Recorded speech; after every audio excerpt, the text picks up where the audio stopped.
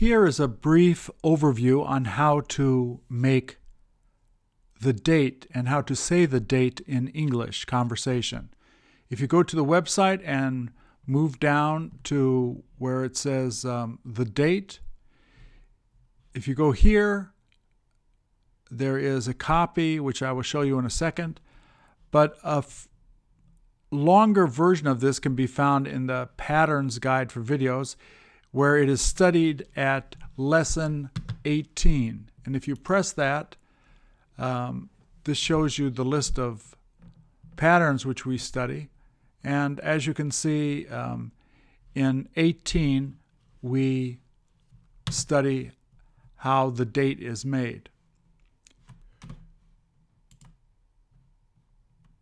If you press here, there is a PDF which you can print out later. It looks like this. Basically, the date, we have the 12 months and the day. The day is always read as you see here. You can write it like this, but it is said like this. There are 4 ways to say the date. The first, this is the easiest. That's if everyone knows the date, the month you're talking about.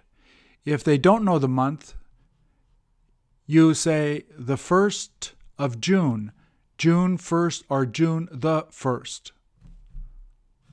The 23rd of April, April 23rd, April the 23rd. So there are 1, 2, 3, 4 ways to say the date. They're all correct. This is the ways to ask for the date. On is optional. I went on July 4th. I went July 4th. It is the same.